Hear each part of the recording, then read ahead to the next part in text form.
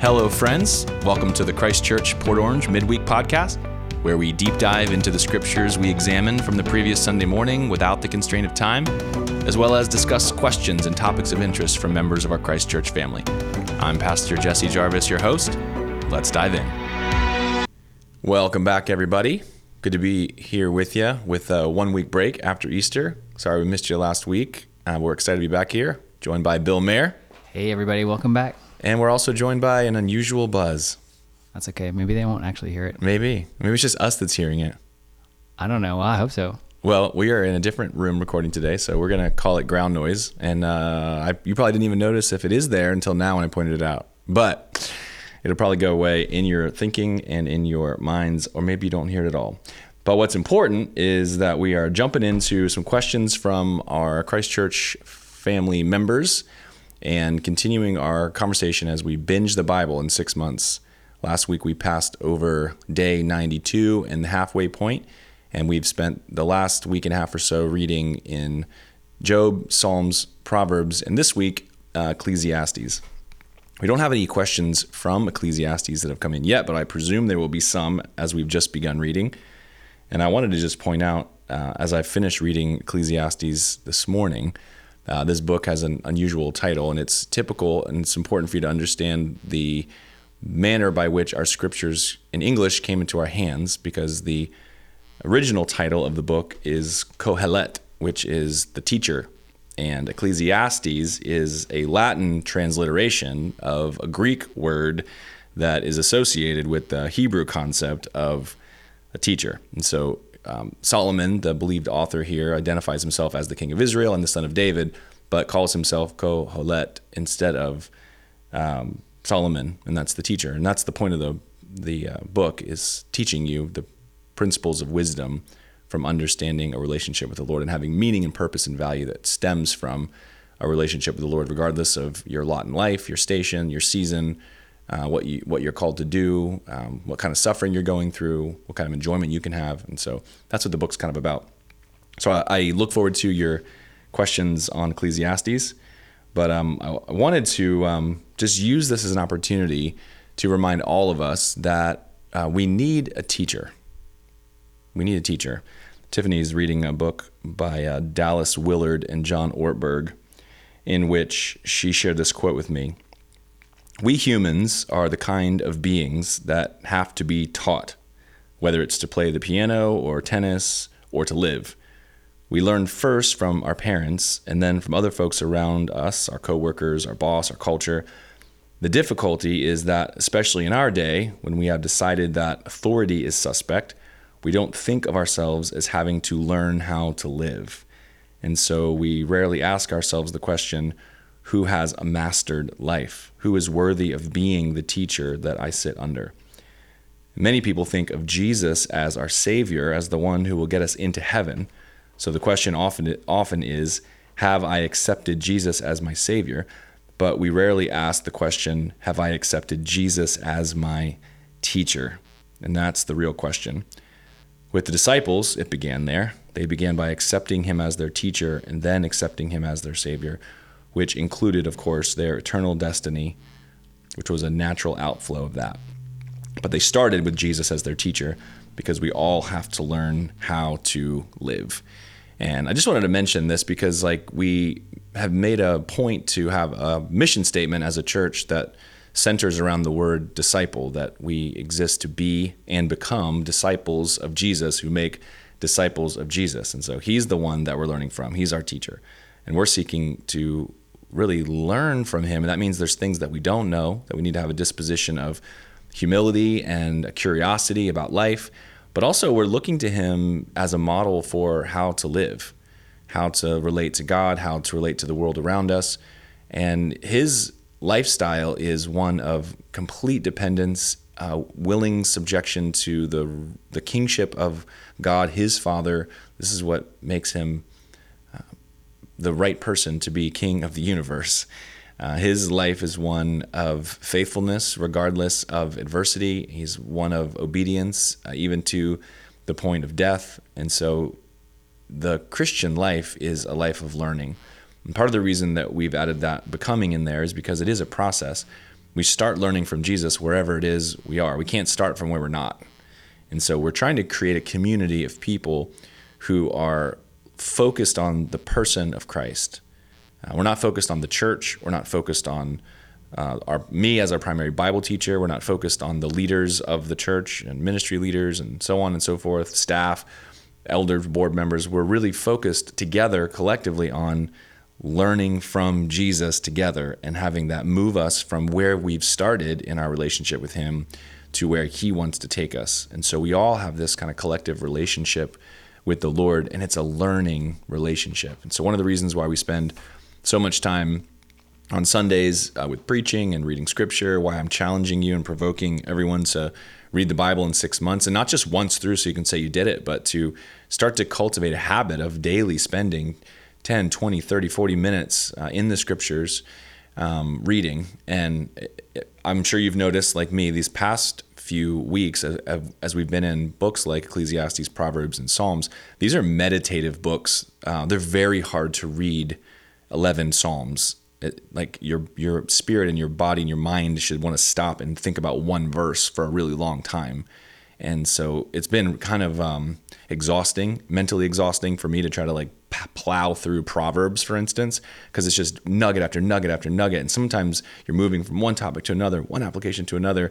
But these were never meant to be read this way. So lots of the Bible's narrative, and it's really helpful to read it this way. But the parts we've been in recently, Ecclesiastes especially, Proverbs especially, and even the Psalms, they need to be like meditated on. And the same with Job. Job, you do need to read like narrative because it is a long story with long monologues one at a time, and then obviously the big dialogue between Job and God. But it's also wisdom literature, so you're supposed to stop and think about it. There's all these truth claims being made by Job's friends. There's this frustration of not being God and not understanding the purpose and the source of suffering. And so you're supposed to really come to some hard places in your mind and then just sit there and dwell on it. And then you should be approaching the end chapters of Job with a lot of questions in open hands. And then that interaction with God doesn't necessarily answer those questions, but it closes our hands around what can be known. And that is that we can hold on to the goodness and faithfulness of God, regardless of our human experience. And so I say all that to say, like, we do need a teacher, and God has given us his word. He's poured out his Holy Spirit into us, and he's calling us into a daily, dependent, and interactive life of learning and changing. And so I don't know why everybody goes to church. I don't know if people feel good going, if they feel like it's the right thing to do, if there's a certain part of it you enjoy. But it's not just about church for us as Christians. It's about this daily, dependent, transformative relationship with Jesus that is being lived out collectively. And that's going to require acceptance and forbearance, and there's going to be diversity of experience, and it's not a customizable, consumer-driven experience. This is a very gritty, relational, transformative experience. And so the church ought to feel a whole lot more like a hospital waiting room than a cruise ship. And so I just wanted to take this opportunity as we consider the slow, meaningful diet of reading Ecclesiastes and our need for a teacher to point to, we have Jesus as a teacher. He is our Savior. He is our King. He is our Lord. He is the source of our hope.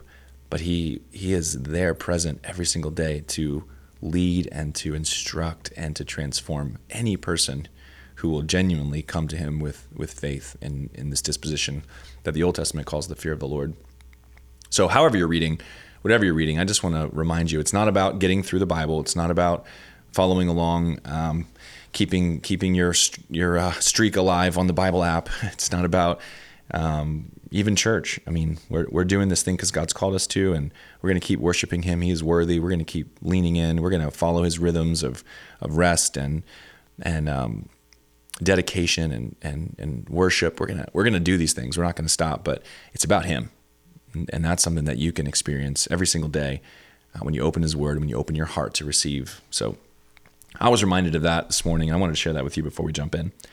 I did want to back up a little bit. I got one specific question late in the game, and this is my way again of reminding everybody that it's not about plowing through the scriptures and being on top of the list. I'm staying up to date, obviously, but there's several people who I'm talking with regularly who are right there or even ahead, and that's awesome. But if you are still plugging along and you're several days behind or several weeks behind, do not feel bad. So I want to reward one of our followers with their question from 2 Chronicles by going back in time to answer this specific question. It's a good question. Here's the question. Let's see, where did I put it? Right here. Okay, so get this email from John, and John says, Josiah followed the Lord diligently, and when Hilkiah found the book of God's law at the temple, saying that God was going to punish them severely for their disobedience, and the prophetess, Huldah, proclaimed to Josiah, but don't worry, and here's the quote, and your eyes shall not see all the disaster that I will bring upon this place because of his tender heart and obedience to the Lord. And then he says, but in chapter 35, he's killed with arrows. What the heck? I sure don't understand. So this is a great question. And these are the questions that when you read your Bible thoughtfully, you ought to be asking. You go, okay, God said this one thing and this other thing happened. What's the explanation? Now, I just want to walk you through the explanation. And for everybody listening, this is just a great way of understanding when those tensions occur in the scripture, or you ask a question like that. You don't have to say, oh, God said it, so I'm just going to accept it. And I'm just going to move forward and try to put my question to rest. Like, there's great answers when you let the scriptures provoke a question and then you go back looking for the answer. So here's an example of how that's done. So 2 Chronicles 34, 25 to 28. And Bill, pop in anytime you want.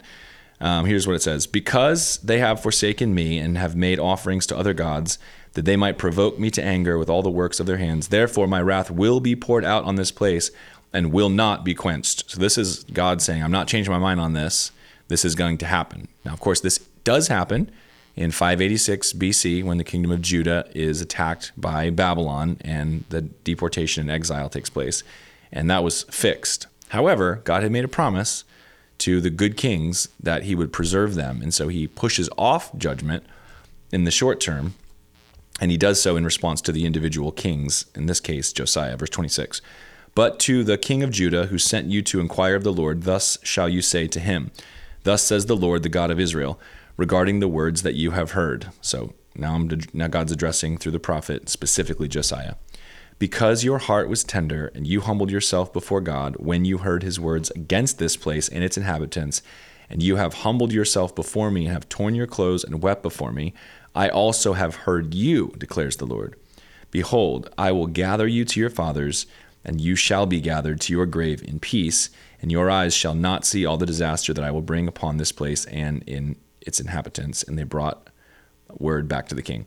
So this is the prophet showing that God's intention, his fixed intention, is to bring judgment for generations of unbelief, and that judgment will come, and mercy individually to Josiah because of his disposition as king. The eventual wrath of God would fall, but only after the death of Josiah. And so Josiah would see peace during his life and reign, and not this impending doom that is being forecast. So that's what the message through the prophet is in chapter 34. Now, when you get to chapter 35, Josiah does end up dying, but the reason he ends up dying is because he doesn't believe or respond to the word of the Lord as it relates to Necho, king of Egypt, when he's going up to fight at the Euphrates. And so Josiah goes out to stop him, and that was not God's purpose. And so Josiah comes to an early demise because he was acting. He doesn't seek the Lord here. God is doing a thing, and instead of him inquiring of the Lord, he makes a decision and he moves forward with it. And so this isn't showing a non-fulfillment of God's promise, because God did not bring the calamity upon Israel that he intends to bring during Josiah's lifetime, but it also shows that doesn't mean you're now permanently exempt from all forms of judgment, and what you do doesn't matter because God said a thing one time. Does this make sense? So here we have Josiah does in fact see peace in the sense that he doesn't experience himself the judgment that comes generations later, but he does experience judgment as he is not the king that Israel's looking for. He is not the perfect, submitted, subjected, dependent, perfect God-man king that is Jesus. And so this is the way his life ended. And you see this as a pattern through all of the kings, especially the good kings. They were really good and did some great things, and then ultimately they died. Ultimately there was some chink in their armor, and there was some failure in them because all of them were not the king that we needed. Hope that answers your question, John. Great observation and finding those tensions in the text and asking those questions and then going back to read both of those two things together is a great way of finding answers and kind of solving the problems that emerge from this reading of the text. Good stuff. Okay, so moving forward, let's talk about Job. Job's a fascinating book. We didn't really cover it in the last podcast for time's sake, and I did mention that I preached a whole summer through Job in a series called Surprised by God, and really, we didn't read every bit of the text, but we read large sections of the text and summary versions that really represented the whole. And so as we read it this time, it really is a wonderful book to read through at the pace that we read it through, because you really can kind of take in and hold all the pieces and parts together. It's very elaborate and deep. But the questions that I'm getting have to do with the authorship of Job and the timing of Job's writing. When you're a student of the Bible, part of understanding what the Bible means and how it ought to apply to our life today is understanding what was the intent of the author who wrote it, and in what situation or occasion was it written, and to whom was it written. You need these pieces of information so that you can determine how the original recipients of these works understood them to be communicated. This is the scriptures do not mean whatever you want them to mean. They do not mean different things today than they meant earlier. And in order for us to know how they apply today, which can be very different to applying 2,000, 3,000 years ago, we have to start with getting to the meaning of the text itself. And so, if you get any good text commentary, you're going to have a section on authorship. You're going to hear the traditions, the Hebrew traditions, and the Midrash and the Talmud and the different teachers of the law who believe different things about the source. You're going to read about the timing, when a book was thought to have been written, and you're going to hear about who it was written to and for what purpose. And that's when you can begin to get to the heart and the core of the message, and then that heart and core of the message can then be applied to our situation today. And so this is a good one with Job. So there's a couple of features about Job that make this a little tricky. So Job does not have a claim to authorship in its texts. So a lot of the scriptures you're going to open to are going to start with the authors naming themselves, like the Apostle Paul to the church at Ephesus. So there's a claim of authorship. Job does not have that. So when you are looking at Job, you either have to go with historic tradition of what people have believed was the author of Job, or you have to say who would know the things that are happening and how were they given, and then who would be the person who is able to reveal these things to the reader. And so there's ways inside of a text that you can kind of determine who the author was. So if you do a little quick Google search or open up a commentary on Job, you'll find out that there have been several suggestions put forward about plausible authors, one of which is Moses. So the kind of Jewish, kind of presiding Jewish response and belief has been that Moses was the author of Job. Some people would put forward the concept that Job himself was the author, and others would say Elihu. So Elihu is the fourth friend of Job who is inserted in the later chapters of the book, not named among the friends who came to visit Job in the early chapters of the book. And the back fourth of the book largely consists of his monologue before God intervenes. And then when God speaks with Job, God makes reference to the futility of Job's friend's advice and has Job intercede and mediate on their behalf at the end, and Elihu's not named by God. So there's been some debate among scholars about whether Elihu and his contribution was actually like a later addition. And so if you would have collapsed out the whole section of Elihu and just finished the passage before Elihu begins speaking and then transition to the end, the book still works. And so some people would say, oh, this whole section was a later addition. And that's possible. There's other indicators, language indicators in there. There's a different scale of vocabulary that's used in the Elihu monologue that could indicate that. It also could just indicate that Elihu spoke differently than the other friends of Job. So you can't really tell that. But he is thought by some to be the author. And then, of course, there's the possibility that there's just an unknown author to Job. One of the features about Job that is kind of lost in English translations is that its form of Hebrew is quite different. I used to say quite old because my understanding of Hebrew is limited, and what I heard initially was the form of Job is like an older version of Hebrew. There's a lot of words in there that aren't used elsewhere in the rest of the scripture, and so kind of like we would think of King James being a little hard for us to read as compared to the common English version of our Bibles, is kind of the feel you get if you're a Hebrew reader and speaker when you read Job. It's kind of like Shakespearean, but it's also possible that that was stylistic. So there's lots of words that you and I know if we were to read them in, a journal or in some kind of artwork, that we would know what it means, but we don't use it every day.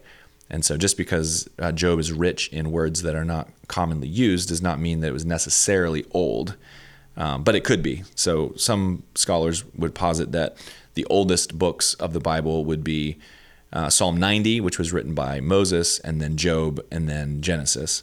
And so all of that's going to go back to about 1500 BC, around the time of the Exodus. And so there was oral tradition that existed before that, but the actual writings that we have begin with Moses. And then other scholars would say that Job was this pre-Mosaic revelation of wisdom. And that fits the geography. So the friends of Job are said to be representing the wisdom of Edom, the wisdom of the East. And geographically, Edom was in the south and west. And so the East would have represented a different time period when the Edomites would have been known by a different name. The Edomites came to be different people, and that's a little tricky to trace. But the point is there's some contention about the age and the authorship of Job.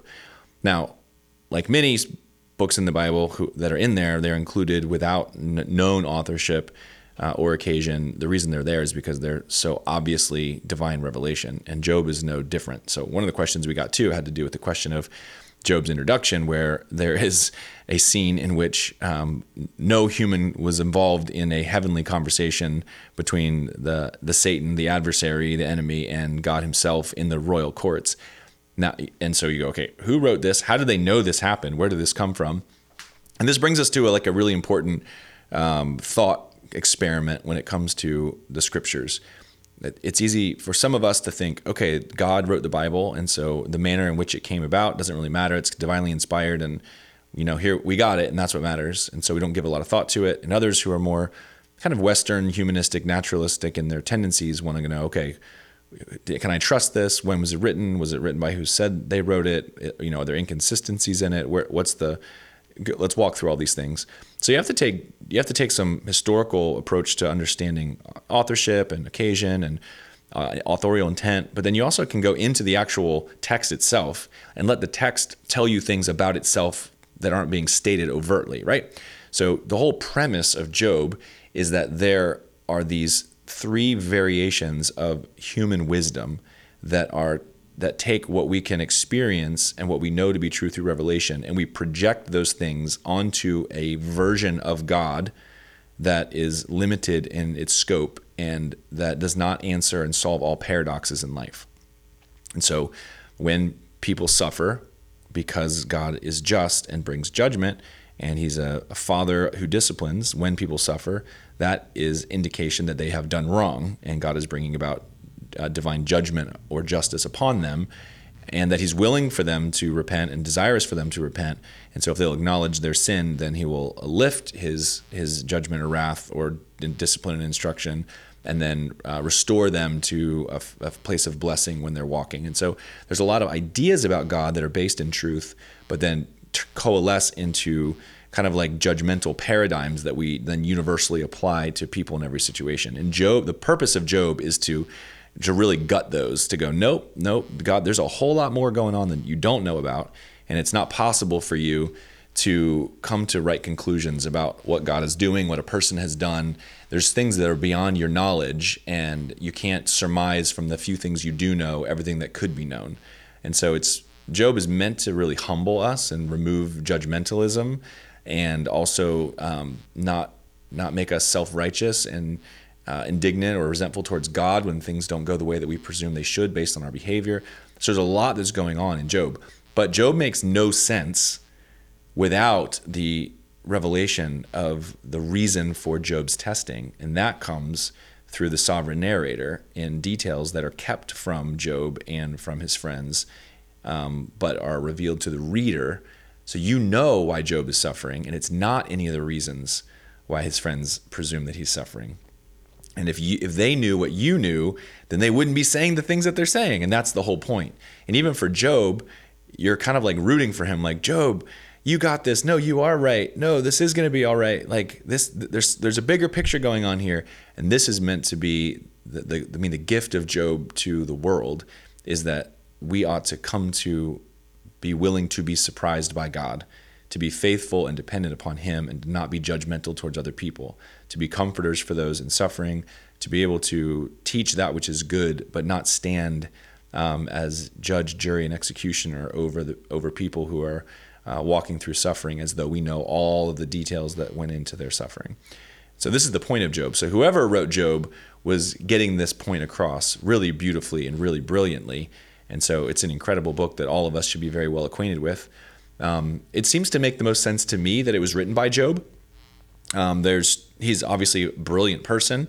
He's writing from a personal experience, and the idea would have been that he went through this great calamity, and then on the backside of it was, informed by God that this is the reason, after the dialogue. And so it's written in a kind of poetic form, kind of like it's made for the stage. And it would be beautifully acted out with just a few characters, and would be very compelling to see. Kind of like Shakespeare. If you try to read Shakespeare, it's like, I don't know a lot of these words and I'm losing track of what's going on here. But when you go see a play that, the actors have memorized, the context and the settings and the tone of voice, like those things like help you to close the gap on the words that you don't know. And so once you get a kind of a big picture of what the play is about, then it can start to make more and more sense as you read it 2 and 3 and 4 and 5 times. And Job's kind of the same way. And so the message of Job is clear. The beauty of Job is incredible. The authorship is unknown. I'm inclined to think that it was Job himself. I'm open to the fact that it's a book of antiquity and predates a lot of the other scriptures in writing, but I don't think that's necessarily worth a hill worth dying on. Could easily be from the 5th century BC. And just has a Hebrew style that's really ornate and beautiful and kind of made for the stage. But this is kind of how we evaluate these things. Ultimately, God himself is the one who has divinely inspired the writing of Job, and that's been recognized by the faithful followers of Yahweh through the centuries and for Christians alike. And so we acknowledge that God is the source behind the human author, and we don't know exactly who the human author is, but regardless, whether it's Moses, which seems unlikely to me, or Job, which does seem more likely to me, ultimately it doesn't affect the meaning and the value of the book itself. And so those are great questions, and we don't have solid answers to them, but this is the way we ought to read the Bible. So I just absolutely love that these are the questions that are emerging as you're reading through them. So thanks for sharing those. Any thoughts? I'm just like some of this stuff, like the historical context always puts me to sleep. Yeah. Cause I'm just so bent on what did God say? Right. We have it as a collection of this is God's word. Mm-hmm. So what did the dude say? Yep. Yeah. So I'm just bent on that. I'm ready to dive in. Yeah. And that's so true. A lot of people aren't really not really concerned about that.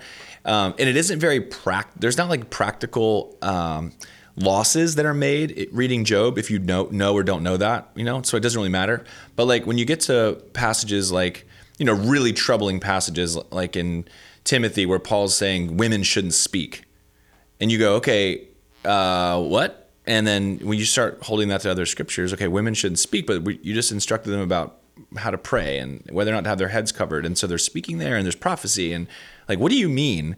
And so sometimes the setting and the historical setting can actually completely change the meaning of the thing you're reading and can actually unlock something for you that's super important. So yeah, Job doesn't really matter so much because it is essentially it's entertainment with a point. It's really this beautiful, ornate work of art that actually brings you to go, wow, God is awesome, and I'm going to shut my mouth and I'm going to be a friend who sits in silence and I'm not going to judge other people. And that's awesome.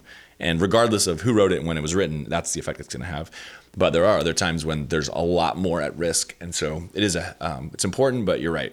Sometimes it's like snooze. Yeah, Job's like disconnected. There's nothing else, like whether it's Moses or like God himself wrote the book. Right. Like it's a standalone piece. It is a standalone piece. It doesn't fit into the narrative of the Bible in any way. Like the characters, the setting, the places, it literally is standalone. You could put it in the Bible, take it out of the Bible, and you lose nothing in the manner in which it comes to you. So yes, absolutely. I would love it if Angel Studios would do a Job presentation. Wouldn't that be cool? So we're seeing all these different high quality Christian entertainment coming out, which is, man, we've had a lot of years with not high quality Christian entertainment. So it's making me very happy. Praise the Lord. Praise the Lord. Catching up. The same thing with music, man. We had a good decade and a half there where there was just some like not great music coming out, and there's a lot of people still writing music, and I'm grateful for it because we don't want the songwriters to go silent. But man, we've been inundated with amazing songs and new and inspiring artists, and that's just a blessing. So we thank God for that. Mm-hmm. So go get them, everybody who's using their wares to bring the good news of the gospel into our digital age and share it with the people who are transfixed by Hollywood. Good job harnessing the power. All right, let's transition over to the Psalms, and we actually just have one question from the Psalms from Rebecca. Psalm 12, verse 8, she says, feels like today's times. And this is the version she's quoted. The wicked freely strut about when what is vile is honored among men. And this sentiment continues throughout the Psalms and in various places in the rest of the scriptures. And it is true. The ESV says, "You, O Lord, will keep them. You will guard us from this generation forever. On every side the wicked prowl, as vileness is exalted among the children of man." And so I could use this as a launching pad to talk about the kind of false ideologies that are just taking off like a brush fire in our culture presently. But this has been the case in every generation, not always the same way in the same place in the same people groups. There have been awakenings and revivals happening at the same time that there's been genocide and fascism. There's been, just the worst of humanity alongside of the best of God's movement, and that's bouncing around all over the globe. And the reality is that we are in a supernatural war in which God is bringing about his purposes, and the defeated but uncompletely judged enemy of God and the powers of darkness are working against that in every conceivable way. And in our generation, the enemy has really exploited a lot of nominal Christianity in America. I was looking at a map this past week of the most densely Christian and growing Christian parts of the world, and America is way at the bottom. And so people are turning to faith in Jesus and becoming disciples in Central Asia and the Middle East and in China. I mean, at rates never before seen. And in America, we're just falling off the map. There's always a faithful remnant. God's always at work. He's always where there's faith and God's word and God's spirit's alive. So like you never have a reason to give up hope, but we haven't seen the kind of cultural impact in America that you had seen in previous generations, really around the time of the Revolution. And then in the 19th century, we've seen some real powerful movements of God that have started, but we're really running on the old momentum, and it's out of steam. I mean, this train is coming to a grinding halt, and we need new life. And so when you look as a Christian on a post-Christian world, and you see the type of like anti-God ideology that's being pushed, where everything's about identity and power structures, and everybody's a racist, and everything's unmoored from the traditions and institutions that have provided us the stability and wealth and prosperity we've experienced. It can be really disheartening, but it shouldn't be surprising, because that's been the case in every generation. When Jesus sent out the disciples and ascended to heaven and sent the Holy Spirit, they had the initial kind of covering of being a sect of Judaism, and Judaism had some protections under the Roman Empire, but very quickly the Jews pushed the Christians out from underneath of that protective covering, and they were sought to be extinguished by the Roman Empire, and there was 2.5 centuries of persecution and death, and it wasn't until the 4th century that we started to see Christianity explode on a world scene. at the end of the Roman Empire. So like we're going to go through seasons where it's rough, and we don't get to pick what generation we're in. We get to be faithful right where God set us, and walk in the integrity of faith in God and stand up for what's right. And for some people that's going to mean martyrdom, and other people that's going to be you're on a cruise going through what everybody else is going through during revival or enlightenment or whatever you want to call it. But don't be discouraged. Yeah, there's some crazy stuff out there. What we really need is the tools to be able to distinguish the good from the bad, to be able to acknowledge where those who don't believe in God are seeking to answer the problems of the world with a godless ideology, and to be able to identify the things about them that they're getting right because of what God has said, where there's injustice and inequality and oppression, and be able to call that out along with them, but then to present a better ethic and a better course, and to have something that's consistent and that doesn't have as its solution to burn everything to the ground, and to throw away the old norms. So I won't soapbox on that. I can talk about that ad nauseum, but I feel like your hope is in the living God who sees all of these things, presides sovereignly over everything and all of the evil. And, what does he say? Leave the vengeance up to God. He's a faithful and just judge, and he will repay evil for evil, good for good. We're covered by the blood of Jesus. Yes. So go us. Yeah. Praise the Lord. Yeah. We're on the winning team here. We got the good stuff, the real stuff. And, no right. matter how evil it gets, God is a present God. He is here. He sees, he's presiding over all of it, and he will justly judge at the right time. Kind of like we talked about in like 6 podcasts ago about he was waiting for the iniquity to get to that level before he would dish out his judgment. Yep. Yeah. He's working the long game here. He's super patient. I'm listening. I don't know. I'm super fascinated by like quantum mechanics and this science of the scale of the universe. And so anybody that writes on those things, I like to read and listen to. Mostly listen to, and it helps me to like get a picture of like how big and powerful God is. Obviously, they're not thinking about God. They're looking at creation and they're trying to deduce things and come up with solutions and theories that explain everything. But when I read those books, it like reminds me of like the immensity of God and the timelessness of God. I am not a like young earth creationist type that thinks God made the world in 6 literal days and everything's 10,000 years old. I think that's not the right answer. But I also don't think that everything's explainable by a big bang and biological evolution. I do think that God has been purposefully bringing about the world as it is, in keeping with the scriptures revelation about what happened and why it happened.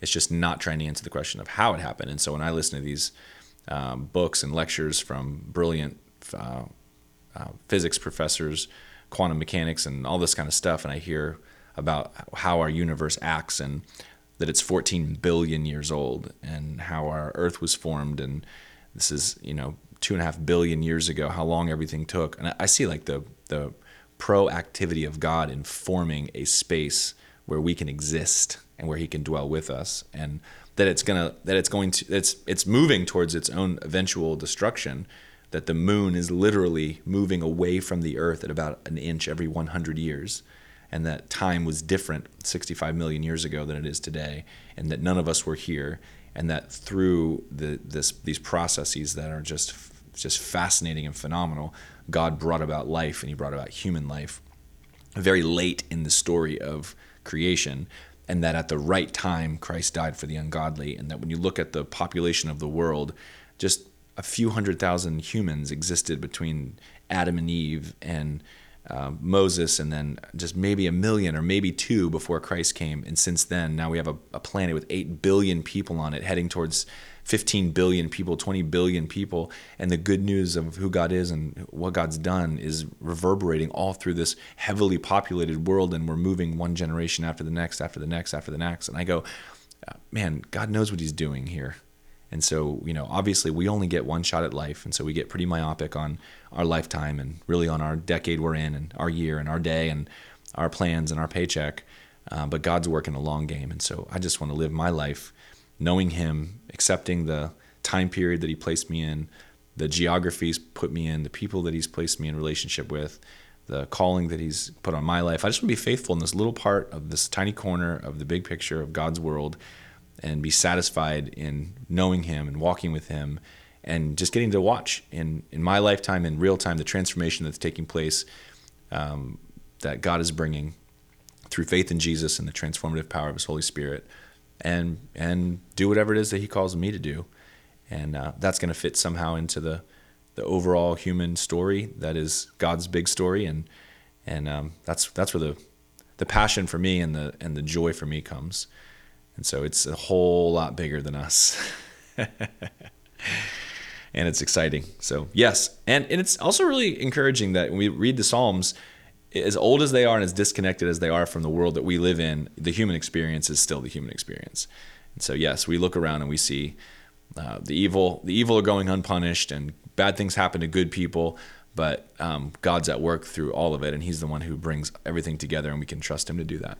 Have you this might be an aside, but ends up in a cool way, but like, have you heard of like string theory or M theory? Do you like listen to that stuff?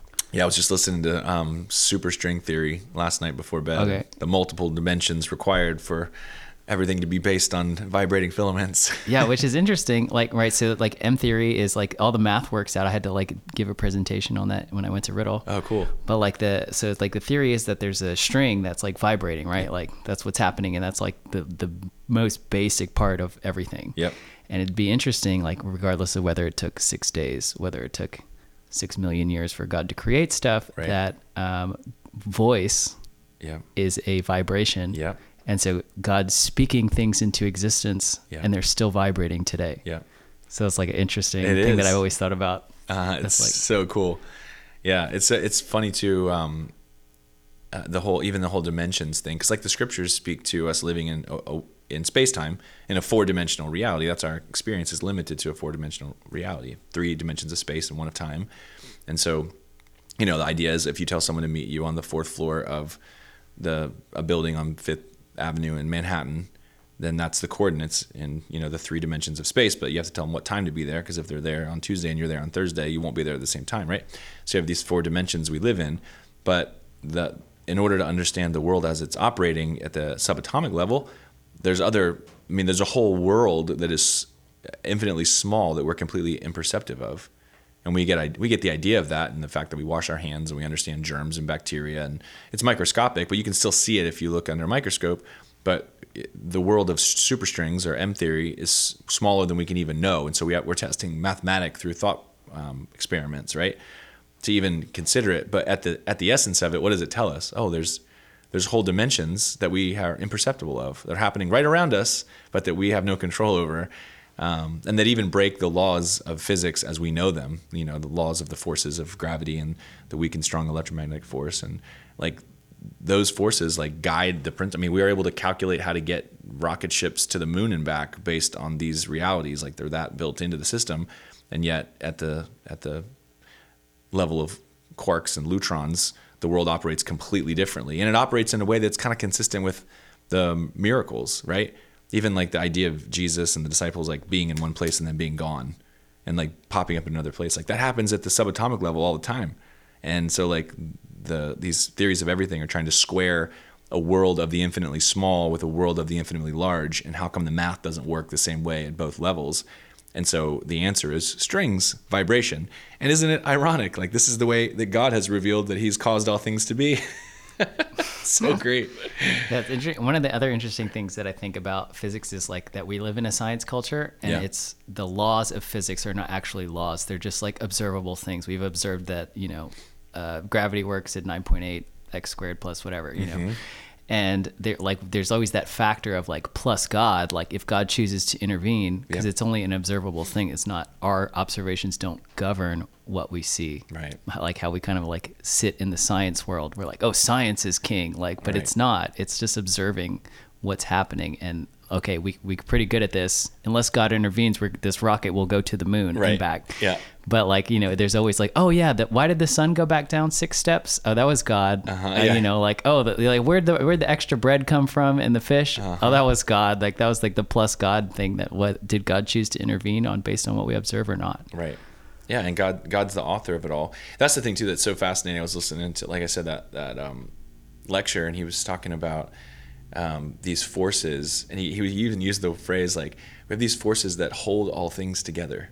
and we have like dark matter and dark energy, and there's this stuff that we can't see, but it's there, and it's what's connecting everything together. And I'm like, I know this. That's in Colossians.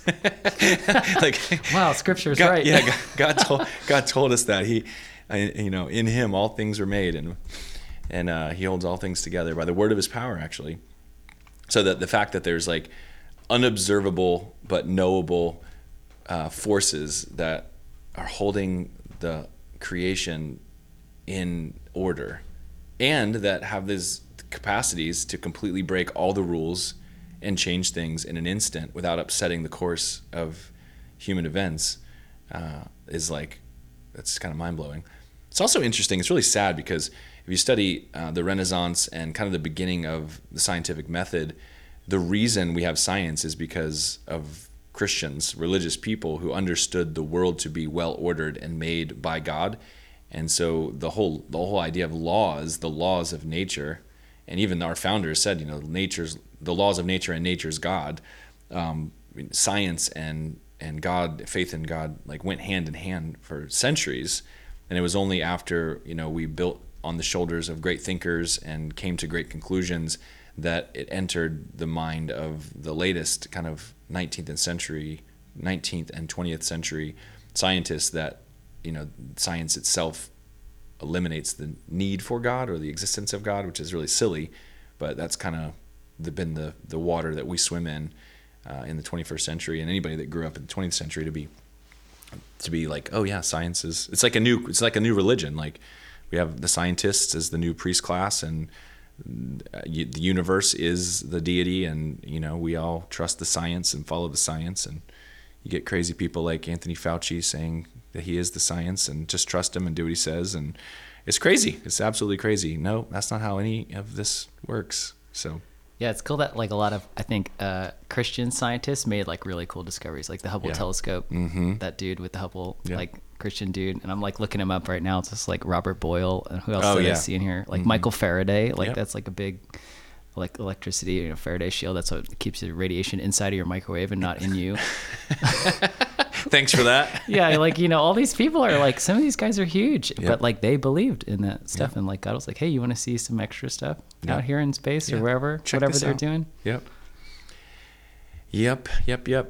It's fascinating and brilliant, and I love that we can apply this type of thought to creation through science, and we can also apply this type of thought to the scriptures. And there's a science to understanding the scriptures. There are tools that you need to get out what God put in and what He wants to give to you. You need to activate your brain and be asking those questions. And so I just absolutely love that we're getting this type of feedback. And let me remind you to send the questions. Obviously, I'll never have a shortage of things to talk about, but our desire really is to engage with our church community. And so if you haven't sent in a question, don't be afraid. The only dumb question is the unasked question. So we won't mock you on the podcast, regardless of what your question is. We want to do this together. All right, let me attempt to connect us back to Rebecca's question. Okay, go for it. We've gone on this giant scientific aside. We did. So in verse 7, you, O Lord, will keep them, right? You will preserve him from this generation forever. I was like, I'm wondering, like when I first saw that, I was like, is this messianic? And I was like starting to look like, because where does the, like in Hebrew, like, typically plural and singular things match up. Yep. And so I was like, you, O Lord, will keep them. And he's talking about his words from verse 6. Yep. But then I was like, where's the him from? Yep. Not you will preserve them. He's like, you will preserve him. And I was like, who's him? Who's the singular being in this one? Yep. So like, what thoughts? Any topical thoughts? So, one of the is not scientific, but one of the like methodologies that is used in biblical studies is to use the interpretive methods of the New Testament writers to understand the way they interpreted the Old Testament. And one of the things that's tricky is that New Testament writers would regularly reach back to a psalm and claim that psalm to be prophetic and speaking of Christ, and would grab two verses or one verse completely out of the context of the psalm, and like none of his bones will be broken. And like, oh, what? Like, where did that come from? But sure enough, on the cross, what was typical when it was time to speed up the process and sun was going down on Shabbat, what do? You break the legs so the person on the cross can no longer push themselves up, and they suffocate in a matter of minutes. And when they go to break Jesus' legs, he's already dead. And So none of his bones are broken, and instead a spear goes into his side, and blood and water come out, and you get all these scriptures that end up being fulfilled, about him who pierced him, and the water and the blood, and there's all this stuff that you're like, well, and this is in the Psalms. And so the New Testament writers, I'm assuming, carried along by the Holy Spirit, because they're not really using like a consistent hermeneutic to like evaluate, authorial intent and readership. They're going, hey, these verses that are in here that were hard to understand, that's actually like prophetic about the Messiah.